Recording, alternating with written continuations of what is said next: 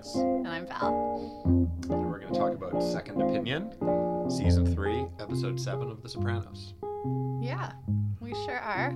I guess about halfway through the third season, right? Yep. And we're just coming off of a series of episodes that are pretty impactful. Yeah. And we kind of talked about how maybe they kind of function as some kind of trilogy. Like they definitely, all three of those episodes pretty strongly relate to each other. Yeah. Thematically. And also exhibit pretty strong levels of violence. Yeah, they're also all very violent at a minimum. But this episode is different. This episode kind of takes us in a different direction, It does. I feel. It's a little bit more expository, like it's definitely moving some plot points along as we get towards the second half of the season. Mm-hmm. But it's also way more of like a character exploration, I think, also. Yeah. Particularly of Carmela and Junior, I would agree. say. And we get to kind of go back to exploring, like we have a lot of psychiatrist scenes in this episode, Yeah. right? So we get to go back, and doctors, which, psychiatrists are doctors. It's personal for those characters. Yeah, and it's I think like- that it's deepening our understanding of who they are Yeah, through like those kind of personal linked moments. to the mind and the body and Yeah. all that kind of stuff. So, so we can talk about however you want to. Well, how about starting with the title, Second Opinion? Okay. So, as per usual, I think that the titles are typically related to the themes that happen in any given episode of this show. So within this episode, we have two characters who are going for a second opinion. Right. And those are, like you said, Carmela and Junior. And I think that it's a really interesting idea. There was a really key line in the episode for me where Junior was talking about his experience with Dr. Kennedy, and he says, "You don't get these maybes." Right. And for me, that was when he was going for his second opinion from another doctor. And for me, that was important because I think that there's such a need for closure and a lack of abstraction in the show that all these characters want black and white answers and they want something definite. And I think that Corrado got that from Kennedy and he liked that. And so this idea of going for a second opinion is difficult for him because it challenges him. And I think that a lot of the characters in this show struggle from their worldview being challenged. Yeah. And so there's a need for closure and there's a need for absolutes. So similarly with Carm, when she goes for a second opinion by actually following up with the psychiatrist who's referred to her, She gets absolutes from him. but they're definitely very challenging. Totally. They definitely challenge her entire worldview that she's been able to hold not only up until now in the show, but for her entire life. Yeah. Yeah. Yeah, and so I think that that's a really interesting concept, this idea of going for a second opinion and challenging maybe what you already believe and maybe figuring out where to go from where you are. Yeah. I mean, I think a lot of people go for second opinions because they don't like what they hear the first time. Right. And so they're looking for someone who's going to tell them what they want to hear. I feel like that's like, or at least like some different options. I don't know. So for me, like, particularly in Carmela's situation, I don't think that's what she wanted to hear at all, right? From Melfi, No. she did get this, like when she went to Melfi's on her own, she got this kind of like more true to what she believes about Tony kind of explanation, right? Yeah. Like with his mental health issues or with, like why he's staying home that day. Oh, it's because we really like hit a button or whatever she says, right? So it actually is a lot more fitting to what Carmela, I think, like the excuses that she already makes for Tony. Yep. And I want to talk more about Which that is later. interesting to but think about too, is Melfi being Tony's psychiatrist. Mm-hmm. Like, what is her role in his life of kind of investigating his psyche if she's kind of making excuses as well for she him? totally is. And I mean, I love that scene where she's like, oh yeah, Tony was really upset by that guy who died in the garbage compactor. Yeah. And Carmela's like, did he say that it was a garbage compactor? And she's kind of like, Yeah. And he didn't, Yeah. right? Like he never said that. So she's telling herself stories Yeah. about Tony Soprano as well. Yeah. That are impacting like the kind of seriousness of her Yeah. treatment of him. I also don't think she knew about the strip club. Like Carmela's like, Right. he does his business out of a strip club. Like, what do you think he's doing? I don't think that Melfi knew that. There was kind of this like glimmer on her face with that. And I can't remember Tony ever like telling her that. Right. So And why would he? Right. I mean, that's not self-serving for him. No, Yeah, exactly. in terms of Exactly. getting sympathy. So, yeah, so I thought that was an interesting session with Melfi. And then she refers Carmela to someone who taught her, Yeah. right? But this guy is way different from Melfi, Krakower. Yeah. He's interesting. It's funny to kind of think about what Melfi might have learned from him, or what maybe she should have learned from him in some ways. But he's this really black and white guy. But in a way that we almost never see in the show. In a way that makes him almost a completely novel character for Sopranos. We haven't really seen anybody who is that dedicated to absolute morality. Yes. In fact, he's absolute, but in a realm that we've almost never seen explored in the show. Yeah. And I mean, is there absolute morality? I would argue probably no. Probably not, but still, the code that he takes lives a stance by is moral. Yeah. Yeah. Even, I mean, not taking Carmela's money, right? Mm-hmm. And she's like, that's something new or whatever. And it is for us in this show. Yeah. Yeah. Because everyone else in this episode doesn't in this care. entire world. In this world. Yeah. Doesn't care, right?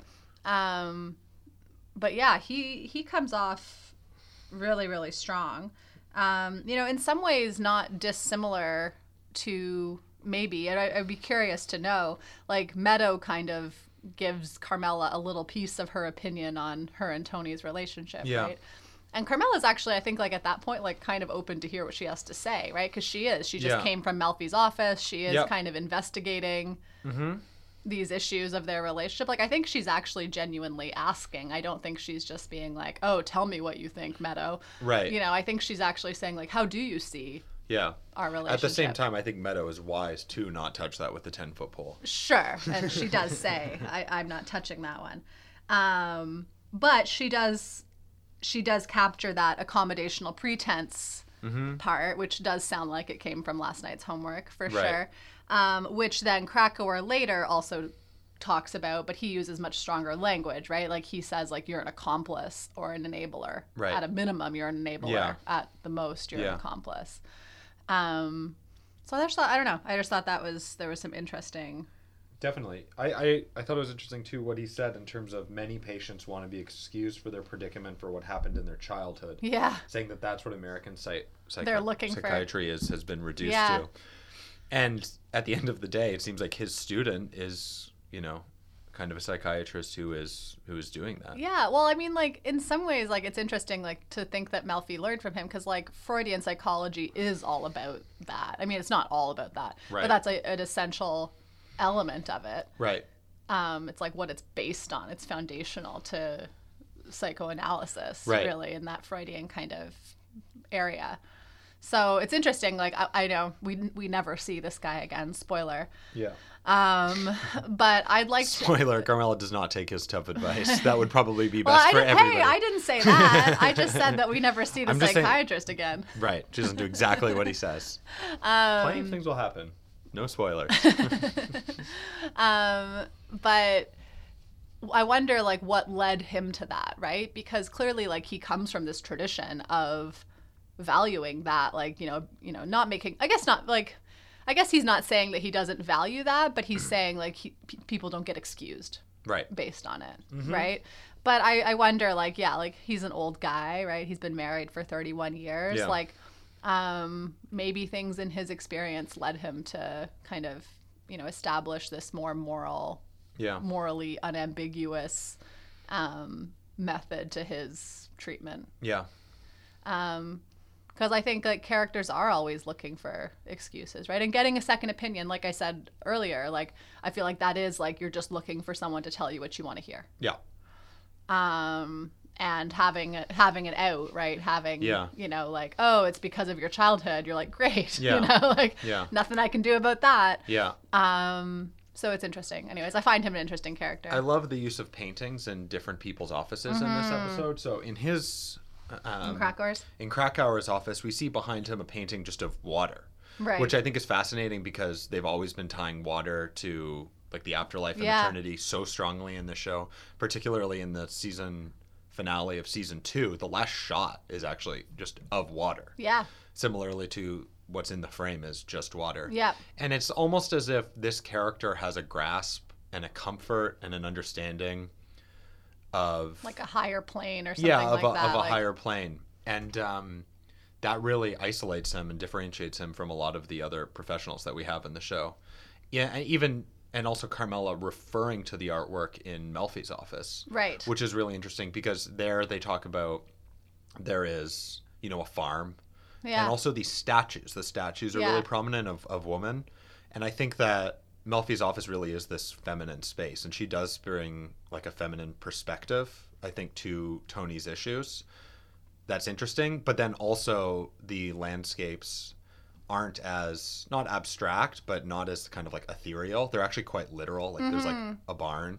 Tony manages to misinterpret it early on in season 1, but they are more literal, for instance, than just some of the other things that we see. Yeah. Or the abstract in the second opinion of the doctor that we go to see. Right. Like the abstract paintings there, or the just photos in Kennedy's office.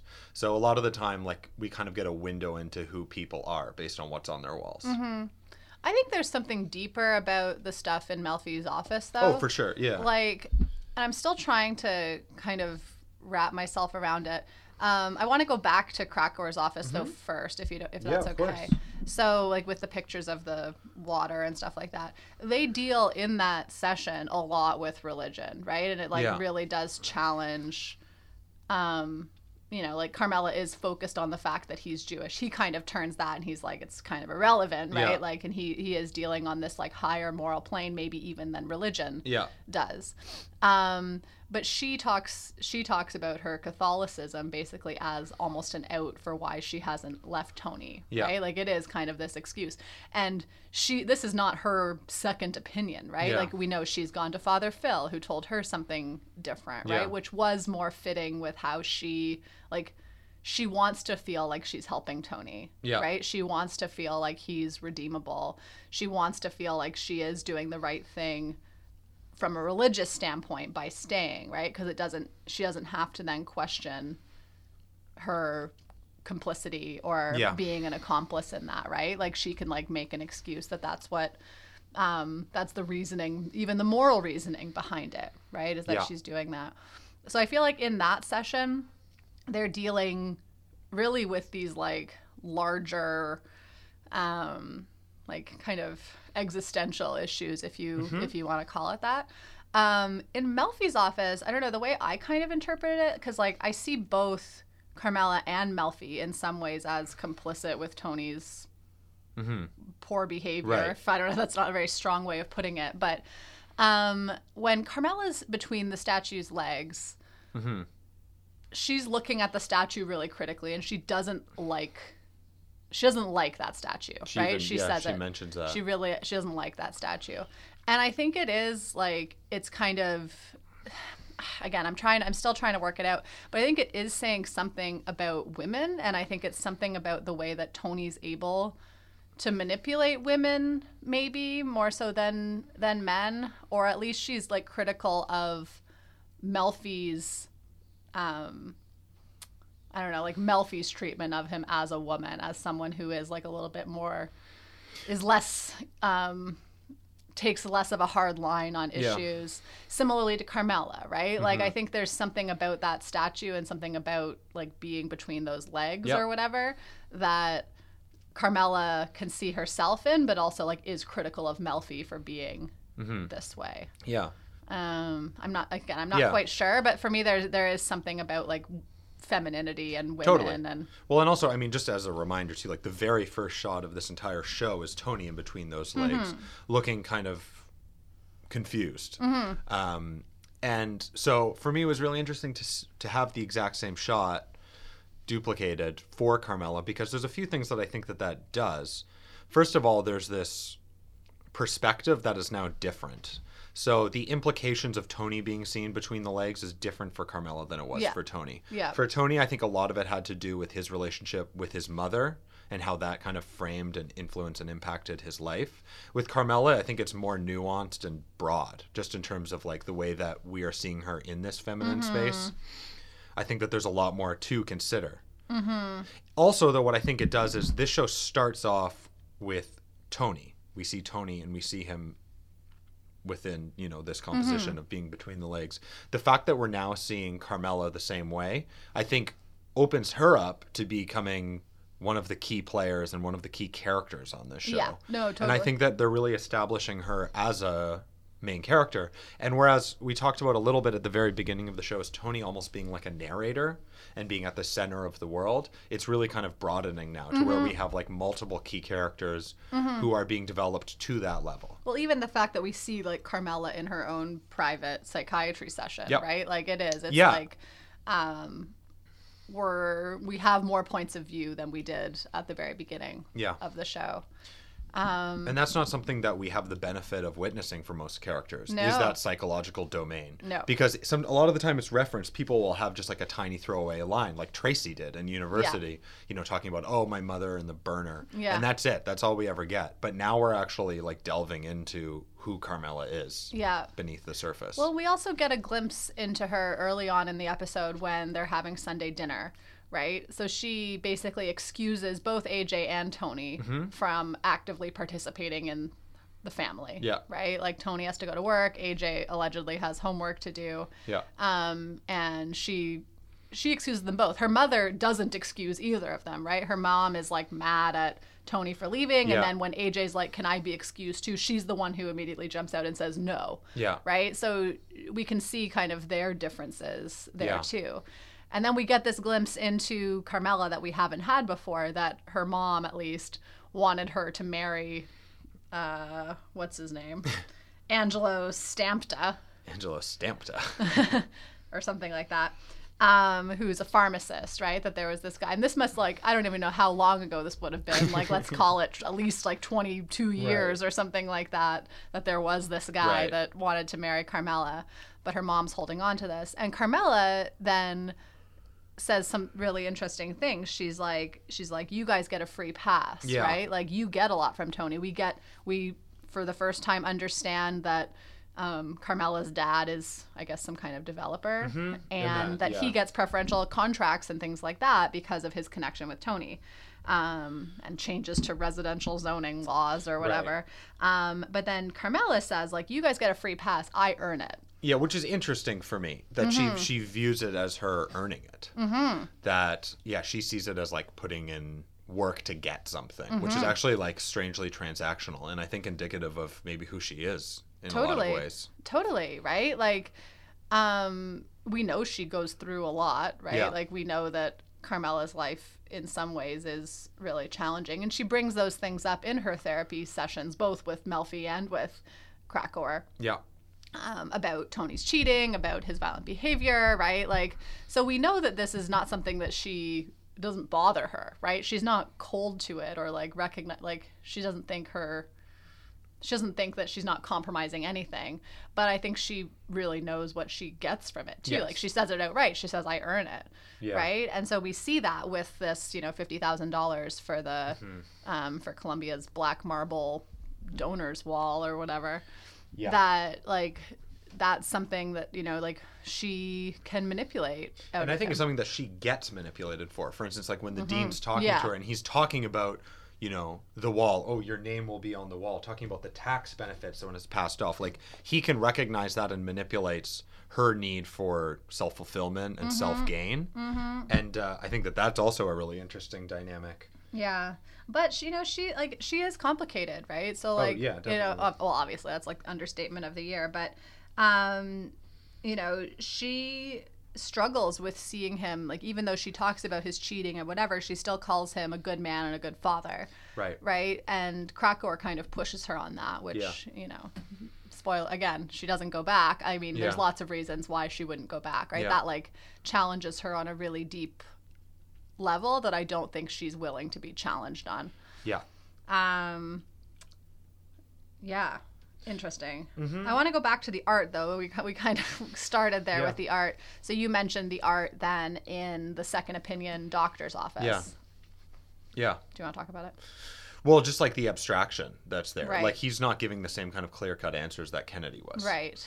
And Junior wanted that. And obviously, like, things are complicated and made more difficult when there's, like, a lot of factors that are introduced in a complicated answer. And I Right. think that this show's constantly dealing with that. None of these characters want anything that challenges just a simple, absolute answer. Yeah, I just wonder, like, between, so, like, the comparison between, what's his name, Dr. Mehta? Something like that? I think so. Between his office and then Dr. Krakauer's office, right? Because, like, is water, like, how does the water thing relate to, like, absolutes? For Krakauer? Yeah. And then versus these I abstractions. don't actually think yeah. of the water so much as reflecting absolutes for Yeah. him as just kind of like reflecting that higher plane. Okay. Because I think that they've established the symbolism of water in this show Right. pretty strongly, Right. particularly in season 2, Right. as they have with like just nature and the outdoors and greenery. And I think that it's there just kind of means that he's tapped into something that actually these characters are very uncomfortable with. Yeah. Like Tony is actually often like very put off by scenes of nature or water, and I think that that's because they're not comfortable within this domain of like of values. Well, like Yeah. we see with the big Billy Bass Right. fish, Yeah. right? Like that obviously makes him very uncomfortable, Yeah. which because it reminds him of Pussy, right? But he also, like, you know, just like Carmela does, right? Like he feels like he's taking care of Angie Bump and Sierra, right? Yeah. He's like making this excuse that Pussy was working with the FBI. Yeah. And he's, you know, not in witness protection, but, you know, Yeah. that's like he can write it off that way. He's not able to face those big moral questions of like was killing Pussy right? Right. If someone told him that, like if he went to Dr. Krakauer, Yeah. you know, he wouldn't be able to deal with that whatsoever. Yeah. Because killing someone would not Right. jive, And you can see would how not he- jive with yeah. Krakauer. And you can Yeah. see how he lies to himself to rationalize the Yeah. situation and make Yeah. himself feel like he did the right thing there. What about the art then in Dr. John Kennedy's office? Well, I thought that it was interesting that Corrado was like saying that he could submit it to National Geographic and like kind of fawning over it because it Yeah. really didn't come across as particularly amazing photography. No. No. But again, it's like it's literal, you know, Yeah. kind of like I was talking about like the barn kind Yeah. of situation, and Melfi is like maybe like a middle ground, like that's like really just documenting places, and Yeah. people. Yeah. Also, like, kind of lauding his ego. Right. But- And yeah, if there's one thing that if we could really get into in this episode, it's how much of a dick Dr. Kennedy is. Yeah. They really play that card pretty strong. Anybody who uses the phrase watch and learn twice in an episode, it's a real dick. Well, I guess 4 times, because both times he says, watch and learn, watch and learn. That's even worse. Yeah. Oh, no, he's a real dick. I don't think there's any ambiguity about the fact that he's a dick. No, he's really not. But yeah, no, I was interested by, like, because we visit, you know, 4 doctors' offices in this episode, so I just thought that was interesting there. What else? What else do you want to talk about? Well, I Just- think I think if anything, I'm just going to think of anything on, to do on with what we were Carmela. Yeah. on what we were talking about, I think that something changes for her too, because like Krakauer says, you can never say somebody didn't tell you so. Right. And so I think that in the fact is that like in the end of the episode, when she is depressed on the couch and turns it into, I told him we're giving him $50,000, and is able to finagle that out of Tony, she actually is fully complicit now. So I think that it is a turning point for her as a character, because it's true, nobody has told her that before. That's but true, now yeah. somebody has. Yeah. And the fact that she would go forward and almost respond to depression in the same way Tony does, of just kind of like shutting down and have other people look after her and manipulate it for her own self-gain, is interesting, because she's received that information and then that's how she responds to it. I also thought it was like beautiful, and I don't know if this was their intention, but with Krakauer, who comes across for me as like an incredibly important character who is offering the information that I feel like we don't hear, and if you go outside the realm of The Sopranos, is what is actually like right and correct and what we need. And yet there's still something where they, in the small amount of dialogue that he has, they can still kind of make him like a complicated character that has many sides to him. Because for me, when he was bringing up Crime and Punishment and then name dropping Dostoevsky, it's like, oh God, like now we have another like pretentious person on this show. Like just like an unnecessary thing. And actually I feel like he was misreading the situation with Carmela Yeah. to actually connect with her. Yeah. And it was unnecessary. Like, it kind of has some of those great Noah Tenenbaum aspects that you love so much. I know. I love that. I was thinking, I was like, oh, like, I wonder if Dr. Kennedy was as big of a dick as Noah Tenenbaum, but I think he's a bigger dick than Noah Tenenbaum. I think he's a lesser dick than Noah Tenenbaum. Noah Tenenbaum really pushed your buttons, but I think Kennedy is like a worst case scenario of grown up Noah Tenenbaum. Yeah, he's totally a grown up Noah Tenenbaum. There was a couple as Polly says, I guess you could call that a dick. Right. Yeah. There are a few more things with Carm though. Yeah. It's interesting at the beginning of the episode, she's saying, "I'm not the one who needs mental help," which is also reflective of her relationship with psychiatry and coming from a different generation where it still is kind of stigmatized.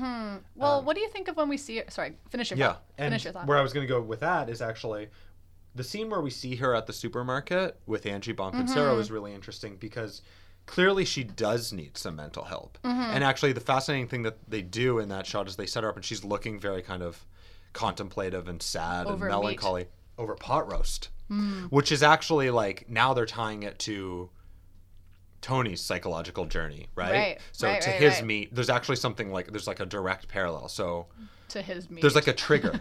Not his meat, but his meat problems. But she's there, and could possibly be triggered by some of the same things. Yeah. I was going to ask you what you thought about her smoking outside when she... Yeah, I mean, I think it's a lack of control. I think a lot of the time characters in this show smoke when they don't have control over their situation. Yeah. And clearly she doesn't right there. I mean, she lies to Tony about who she's on the phone with. Yeah. And she's calling somebody who... And I think it relates to the statement that she made of, "I'm not the one who needs mental help." She doesn't feel comfortable doing this. She feels like there's something wrong with her. Yeah. And so I think she's, a little bit out of her comfort zone. Yeah.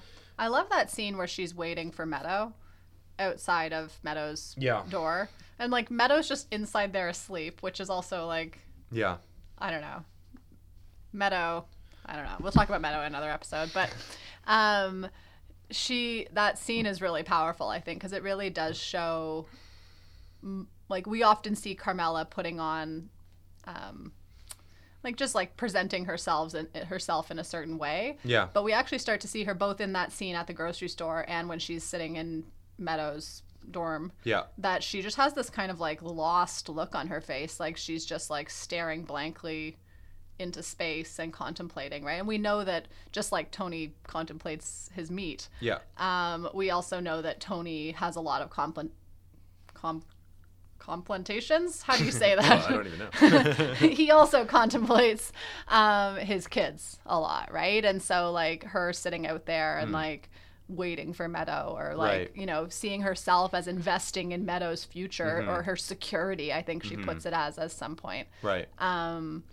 There's some overlap also there with Tony. It's also interesting to think that her worldview includes like needing to pay off Columbia or invest in Columbia or give them a sum of money to ensure Meadow's future. Yeah. Because the reality is that Meadow should fully be in control of that. Yeah. And she should be the one who's dictating how her life goes based on the work that she puts in and what she does. I mean, she's had every privilege, so I mean, she's in a very fortunate situation to be able to do whatever she wants. Yeah. But still like the idea that you would need to like kind of bribe or like pay off for somebody to succeed, I think is indicative of like how they see the world. I don't all like necessarily get that drive to do like why Carm is so adamant about it. Because it is a huge sum of money, right? Like it's more than they give to Magnum Day. And who knows, would that be every year? Like that establishes a precedent. And so again, it just seems like a huge amount of money. I mean, we know like Tony pulls $5,000 out of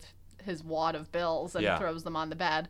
Like it wouldn't be that great amount of money for them. I don't think.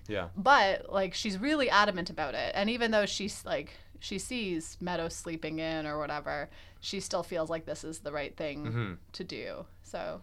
Yeah. Like for what? For like your name listed amongst other donors on this in part, black marble wall? I think that she's in a weird moment where she's really affected by Meadow leaving home and perhaps actually AJ not being there, her depression really seems to kick in when the kids aren't there at all. And I think that makes her question who she is and what she has. Like the scene where AJ comes back and Carm's kind of like fawning over him and saying, you know, it's the longest we've ever been apart. I really think that like she is missing something right now from her relationship with her kids and where they are in their life, and she's looking to like fill that void. Yeah. In some way. Yeah.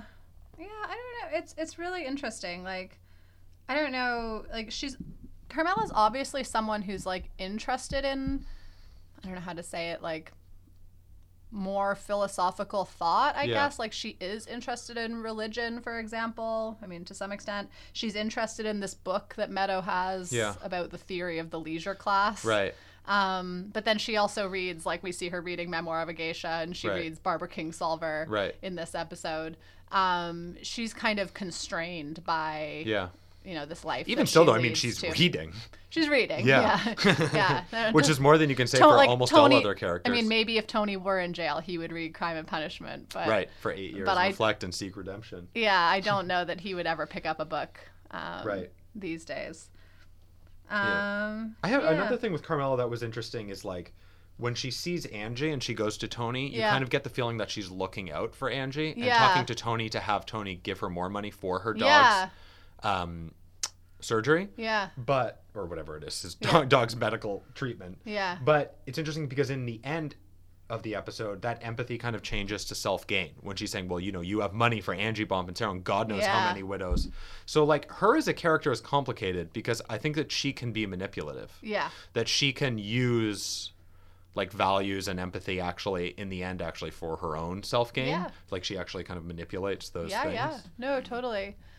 Just briefly just about Angie. Yeah. Do you think she's actually hard up for cash, or do you think she's just completely playing Tony? Because when we see her at the grocery store, I believe her when she says, like, things are hard. I think that's how she feels. Yeah. I don't think that she's... I don't know. You could make an argument. I don't think that she's trying to manipulate. Catalog. It's true. And her dog does look fine when he comes outside. Right. Maybe. Yeah. It's possible. Hard to read. Ambiguous. Yeah. I thought it was interesting, though, that, like, Tony breaks her car because I mean her car and cars are something that like that was Pussy's business. So there's actually something like very direct about like bashing that. Yeah. And also later on in the show, an incredibly minor spoiler that I can't imagine anybody would care about, but Angie, you know, starts to actually work with, you know, in the car business. She actually like has like an auto shop. So like there is a continuation of that. Yeah. And that is important for that family. Yeah. So there's something actually about like Tony like destroying that as a message. That's really interesting. Totally. I wanted to talk about Junior. Okay. A little bit. Because we start the episode with this Junior's, you know, anesthesia-induced dream. Right. Right, which is pretty funny. And then we see him going through this process. We see him idolizing this dick of Dr. John Kennedy. Yeah. Right? Just because he has the same name as JFK. Basically. I mean, I think it's more. I mean, he also, like, provides closure. Well, he also is one of these, like, unambiguous person. Yeah. Like, this is the course of treatment and that's that, right? Yeah. Like, you know. And I think he's, like, a kind of, like, 1950s style man. You know, he's a doctor and he golfs and he's white and you know like has like traditional respect in society, and even though he's like a huge asshole and only looks out for himself, that's like almost a positive. But then we see him like, you know, like, I mean, I don't know if it was a mistake of Dr. Kennedy that there was, you know, tissue left or whatever that they didn't take out in that first surgery. Like, I don't know if like it was his treatment that wasn't effective or what. But we see Junior, I love when he like has Bobby come into the office with him, you know, to like get to be there for him. And then Tony later on, he's grappling with these larger issues of, you know, his body and his health and, you know, like sees himself, you know, he really doesn't want to be sickly, right? He wants to be better. And chemo, even though like, you know, it might be an effective treatment, like it does make you sicker before it makes you better in a lot, or at least in the physical ways that you experience, right? I also love it with that, like the emphasis on when does Junior get to start to eat normally again, because he like really chides Bobby for asking that in the office, but it's obviously a big deal for Bobby, right? Like his life is a lot about food, right? But even he Junior also, too. but it's also caring about Junior, right? Yeah. Like it's like his, like he's all like he's cooking for Junior and stuff like Yeah. that. And then Tony also asks Junior that later when he comes by after Junior's Right. making this like disgusting milkshake of Meat milk meat. which is disgusting. Who doesn't love meat milk? And you know, and then we have Junior, of course, like throwing up Yeah. with the chemo, right? So like really even like not able to keep normal food in his body, even a milkshake, right? Yeah. A real one from Baskin Robbins, Right. I think. Yeah. But so yeah, I don't know. I find the whole thing interesting. It's interesting also because we do see like other references later in the show to JFK and to the Kennedys, right? Yeah. So his kind of obsession with all things, I don't know, not historical is not the right word, but like maybe nostalgic. And you, like you said, that like 50s man kind of thing.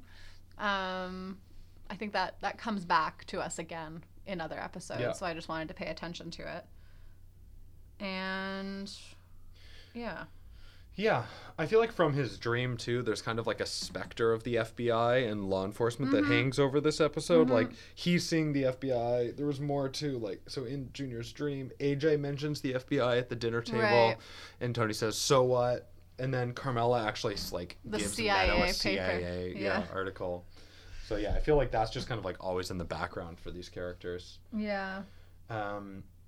I have Carmela's mom talking about Tony's two moods of moping or yelling, which I thought was interesting to think about, like how in the show there often is like kind of like two sides to something, and it can be simplified, or a need or a want, a desire to simplify things to like absolutes on either end of the spectrum. But like, even though in some ways you could see how Carmela's mom is correct in asserting that Tony does have this like moping or yelling side, and it actually is kind of astute. The reality is that actually he is like a much more complicated character that we're privy to and that we can see. Right. But at the same time, it is an issue. Like a lot of the time he is just walking around the house moping or yelling. Yeah. And it does Basically. kind of get reduced to that. Even in his workplace, he's usually either moping or yelling. Yeah. What do you think about, or do you have anything else on those guys? I was going to ask you a different question. What's your question? Well, I was going to ask you about Christopher and Polly. Right. I was going to ask you what you think about the size 10 shoes. Right. I liked it. It was funny. I don't know, but like I think it does say something about men. Right. Well, I think that they're 'Cause it's focused like- on so many things, but they're clearly not focused on their partners and who they are. Because like even the fact that they round it to a round number, I think means something to me. Yeah. That like they just kind of like hold on to it as something that like is so simplified and incorrect is interesting. But it's also, I don't know, again, it's one of these things I'm still trying to figure out because we just come in here right after, so sometimes my brain doesn't work fast enough. But there's something about, like, because the women, right, so like whoever Polly's partner is that we've seen, maybe it's the same woman that we've seen before who has the kids, I'm not sure. And then, of course, Adriana, like, they are anxious to accept these gifts that clearly don't come from anywhere good, right? Right. Like, these are stolen Jimmy Choos. Yeah. They're next season's Jimmy Choos or whatever. You can't even buy them. You So can't there's really even, no ambiguity. Yeah, like, So how did and you it's get not these? like you didn't know, right? But that there's always something kind of like wrong with the gift, if that makes any sense. So like, like it's never, I don't know. I'm still struggling to grapple with it, but like that it's. Like the gift is symbolic, and like I think like the guys feel like they are doing something nice by doing that. But what did it really cost them to get it? Yeah, well, especially like Christopher then says like, oh, now it's going to come out of my pocket, right? When he has to get these larger sizes, like they Smaller don't. sizes. Well, yeah, that's right. Sorry. Larger than 10. Oh my God. gosh, Sasquatch. She is a size. Sasquatch. Yeah. I mean, even 8.5 is pretty big for someone of her size. Yeah. But but yeah, like that there's always something like, even though like, yeah, like they get this stuff and they think to give it to their partners, it's like not really right. Even this $50,000 that then like, you know, Tony decides, or is convinced into giving to Columbia. Like, I don't know if that's like a really good investment for them. Like, I don't know if that's really, like to get your name on this wall. Yeah. I don't know. Does that really guarantee any kind of security for Meadow? I don't think so. I doubt it. I mean, I don't know how Ivy League universities work, but I don't know how that world works. Yeah. $50,000 donations. I think they probably maybe it does. get. Actually, maybe it does. I don't know. They're probably right. They're probably sadly correct. Yeah, that's gross. But yeah, I don't know. Anyways, I'll keep thinking about it. But there's definitely for me something there that like both guys got their partner's shoe size wrong. Right. And then I think the stuff with Polly and Chris in this episode is it's just really a great funny. dynamic. Yeah. Their dynamic is really great, and we get to see it later in this season. Yeah. At its peak, maybe. Yeah, probably. But yeah, Polly's a weirdo. Definitely weirdo. Big weirdo. Yeah. I have my biggest revelation from this episode, which is that Tony Hale, Buster from Arrested Development, is a chemotherapy technician in this episode. He is. Perhaps one of the strangest appearances I've ever seen. Yeah. When is this in contrast to Arrested Development? Oh, God. I don't know. Catching me off guard. I mean, like, not that far off in time, I don't think. Like, I think this, probably now not. We're probably at around 2000. Like, we're in the year 2000. In the show. Like, in when the it's show. happening, yeah. Or probably when it was later, filmed. probably, yeah. Like, but Arrested Development was like 2003, maybe. Right. So, interesting. But yeah, it's so weird when you see those things happen. He doesn't even have a line. He just like looks up. There's other Arrested Development characters that show up, I think, in this show too. Will Arnett. Yeah. Who knew? I know. Yeah. But yeah, did you have anything else? No, that was my most important thought. Oh, okay. I thought that really cracked. There was whole also episode orange wide juice with open. extra pulp. I know. I wasn't even gonna touch it. I know. I don't even know if it was like really relevant to the symbolism that they've used in the past or is used in other film. No. But we definitely maybe do see a lot of I orange just can't juice. figure it out. Loved the episode. Loved it. It's a good show. We Sopranos recommend is a good Sopranos. show. Sopranos is a good show. So keep on watching. Yeah. If you have any suggestions for us, feel free to email us. Yeah. In at the end podcast@gmail.com. Yeah, we'd love to hear from you. Yeah. If you do listen to this all the way to the end. Yeah, we appreciate it. Just let us know. Yeah, and we'll talk to you then.